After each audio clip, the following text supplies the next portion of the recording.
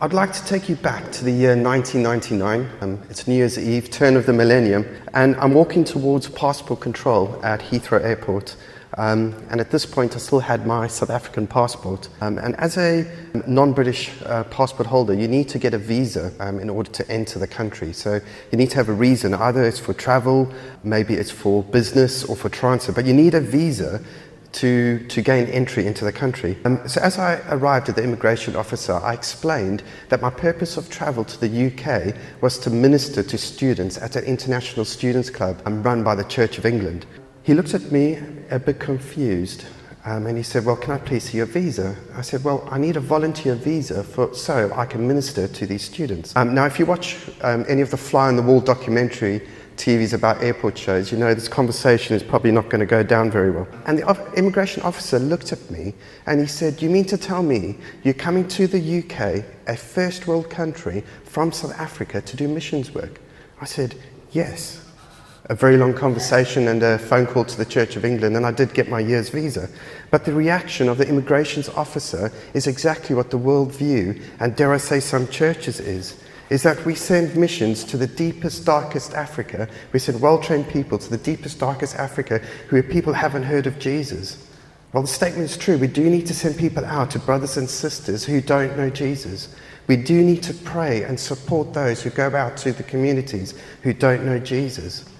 But when we're looking at missions, we are mindful that Jesus tells us about the end of the age and what needs to happen before Jesus comes again.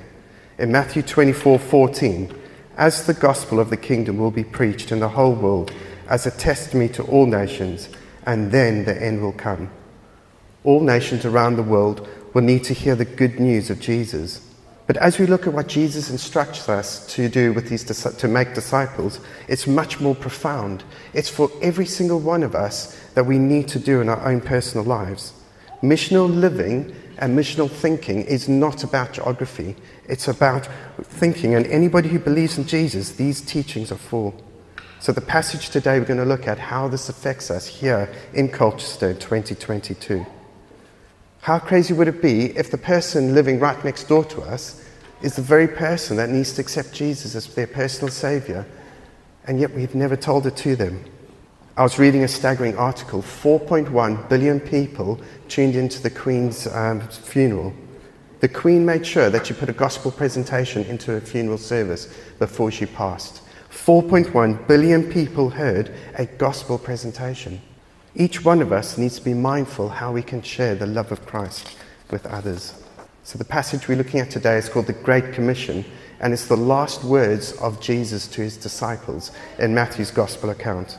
When someone is leaving their last words, these words are important, and it's our opportunity for them to leave instructions, support, and encouragement. The last words of someone are worth remembering. Jesus makes sure that he tells his disciples exactly what they need to hear. And Matthew records these words of wisdom for us to give us encouragement and support each day. So the Great Commission today we can split up into three: a statement given, instructions to follow, and a promise to hold on to. A statement given. When someone gives instructions for us to follow, whether or not we follow those instructions is very much dependent on that authority of that person who's giving those instructions.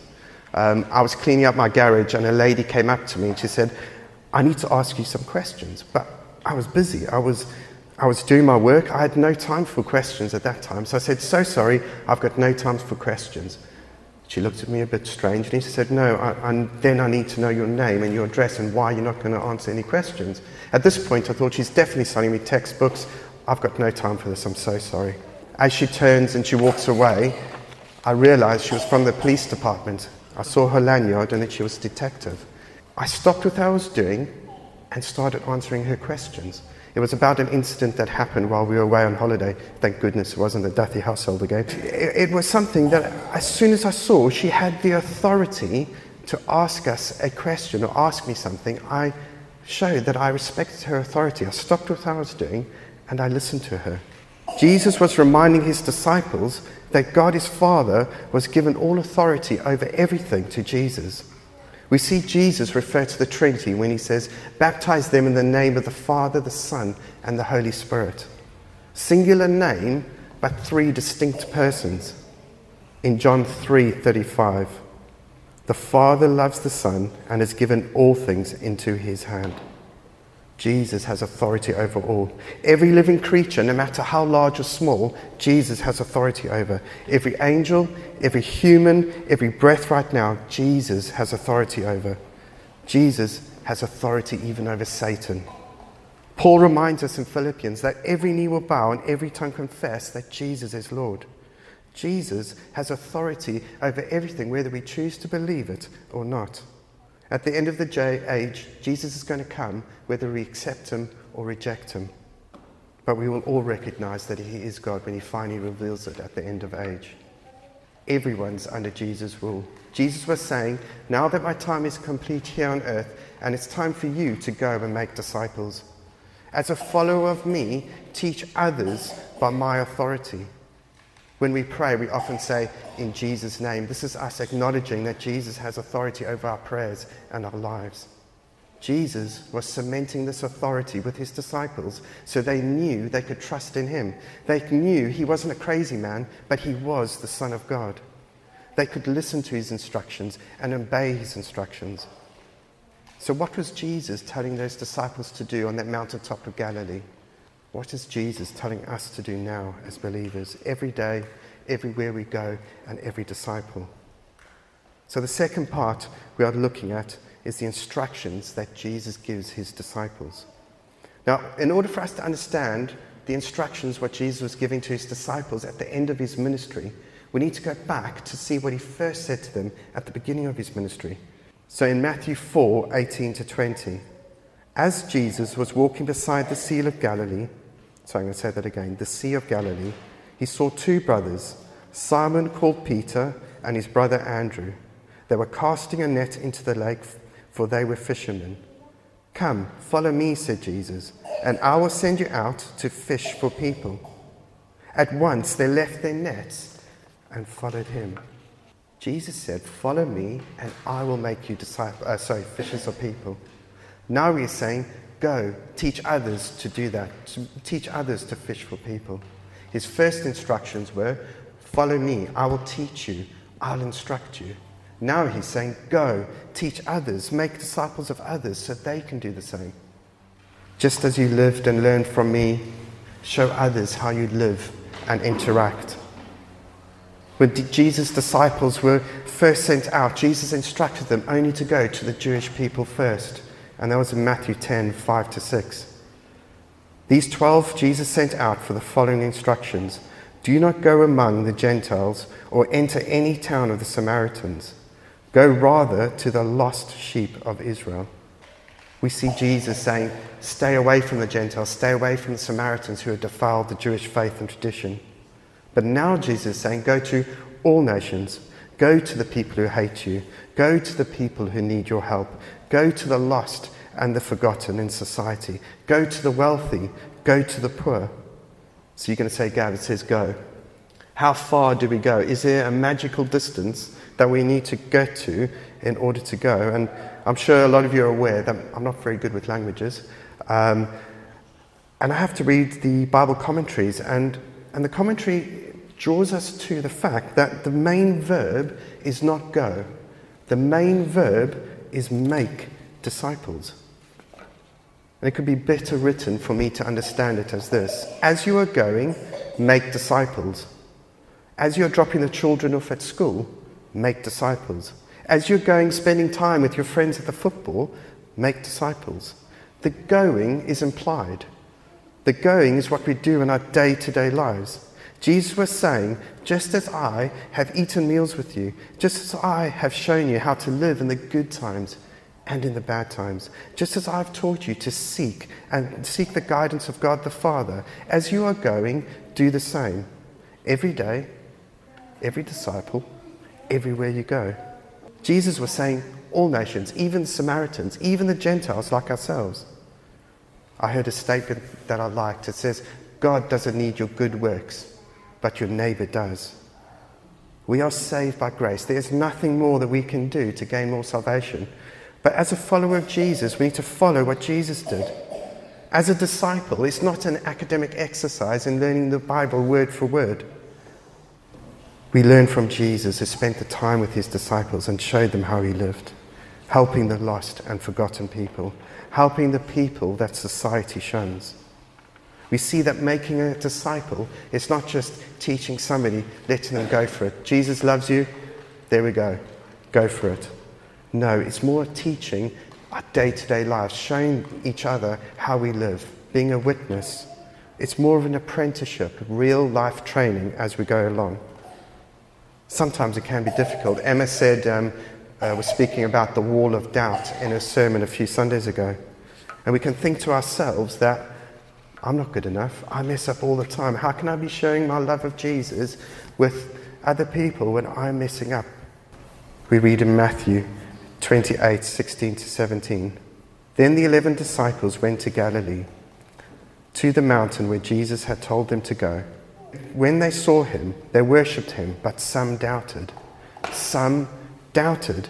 Some knew exactly how to follow the Great Commission, but some still had doubt. Some had seen Jesus do all these miracles. They lived with him. They saw him, but they still doubted. Doubted is different to not believing and rejecting Jesus. These instructions Jesus gave is for anyone who accepts Jesus and loves Jesus. Even if we have just accepted Jesus as Savior and this is all new to us, even if sometimes we doubt, Jesus loves us and gave those instructions to each one of us. He instructed us on how to make disciples. Jesus says, teach them and baptize them. Jesus says, as you are going to your neighbor, teach them and baptize them. So baptizing in the name of the Father, the Son, and the Holy Spirit. It's an important part of what Jesus said. When we get baptized, it's a public declaration that we have turned our backs on our old lives and have a new king in our lives. We have put Jesus on the throne of our lives instead of self. It's a symbol to death to sin and self, but instead being renewed by the Holy Spirit and being cleansed by the blood of Jesus. When we baptize someone, it's a marking time in that change in that person's life. It's a shift in paradigm. It's a different worldview. If you have not been baptized, please, I would speak to Chris today. It's important. It doesn't mean that you're not saved, because Chris would be walking down the high street right now with a super soaker, spraying everybody. But it's rather a marking time in one's place when you recognize that a change has happened. So Jesus instructs us, as we are living our lives, to make disciples. I don't know about you, when I get into a situation, I'm about to share my faith, my mouth turns dry, I lose the ability to say what I wanted to say, and everything just goes to pot. And then you realize we can't do this on our own. Jesus gave us a promise and a hope that we can hold on to, which is part 3. He says, I am going so the Holy Spirit can come. The Holy Spirit will be with you as you go and make these personal relationships. Jesus will be with you. I can be with you as you're going into this broken world. When we stop and pray before we share our faith, suddenly we have this encouragement from the Holy Spirit and we form those words in our mouths. Luke records what Jesus says at his ascension, which was in Acts 1 verse 8. But you will receive power when the Holy Spirit comes on you, and you'll be my witness in Jerusalem, Judea, Samaria, and to the ends of the earth. The Holy Spirit's role is like a conduit for God's work here on earth. The Holy Spirit points towards Jesus. We see the Holy Spirit working through Jesus while Jesus was doing his earthly ministries. But the Holy Spirit never once took credit. Instead, the Holy Spirit points to Jesus as a sign, points to God as a sign. Now Jesus is saying, I'm going to take up my position of authority with God the Father so the Holy Spirit can come and be with you and be with all believers who trust in him. The Holy Spirit is the empowering force in every Christian's life. The church is now the body of Christ through the empowerment of the Holy Spirit. But the Holy Spirit is also a gentleman. The Holy Spirit won't push his way into your life if you don't accept him. You can choose to listen to the Holy Spirit in your lives. It's your personal decision each day. As you are going through your lives, it's important to listen and know the prompting of the Holy Spirit. It's keeping that relationship open with the Holy Spirit and not suppressing the Holy Spirit. It's making sure that we make those decisions correctly day to day, that we don't grieve the Holy Spirit in the decisions we make. We can say that the most important part of the Great Commission is the empowerment of the Holy Spirit. So we're going to look at, we had a statement given. Jesus declares he has authority over all. We can listen to him, which is the second. The instructions to follow is make disciples, be a witness to the nations. And the third thing we can hold on to is that promise that God will never leave us or forsake us. He'll be with us forever through the empowerment of the Holy Spirit. I've got some bookmarks to hand out. As we move into a time of reflection, I'd like you to think about how we are being witnesses to people around us. Early in our discipleship groups, I think we had 3 or 4 people we chose who we were going to pray for, and we wrote them down and we made sure we prayed for them daily. I would like us today, as we're reflecting, to think of 4 people that we can pray for and think about. And we have a bookmark I'd like to give you. On one side, it's John 3:16. For God so loved the world that he gave his only Son, that whoever believes in him shall not perish but have eternal life. So that's something that when we're feeling down, we know that God loves us. He loves all of us. And the other side is the Great Commission. It's a reminder that we need to go out and be a witness. So I'll take this opportunity for yourselves and just think of 4 people as I walk around handing out the bookmarks.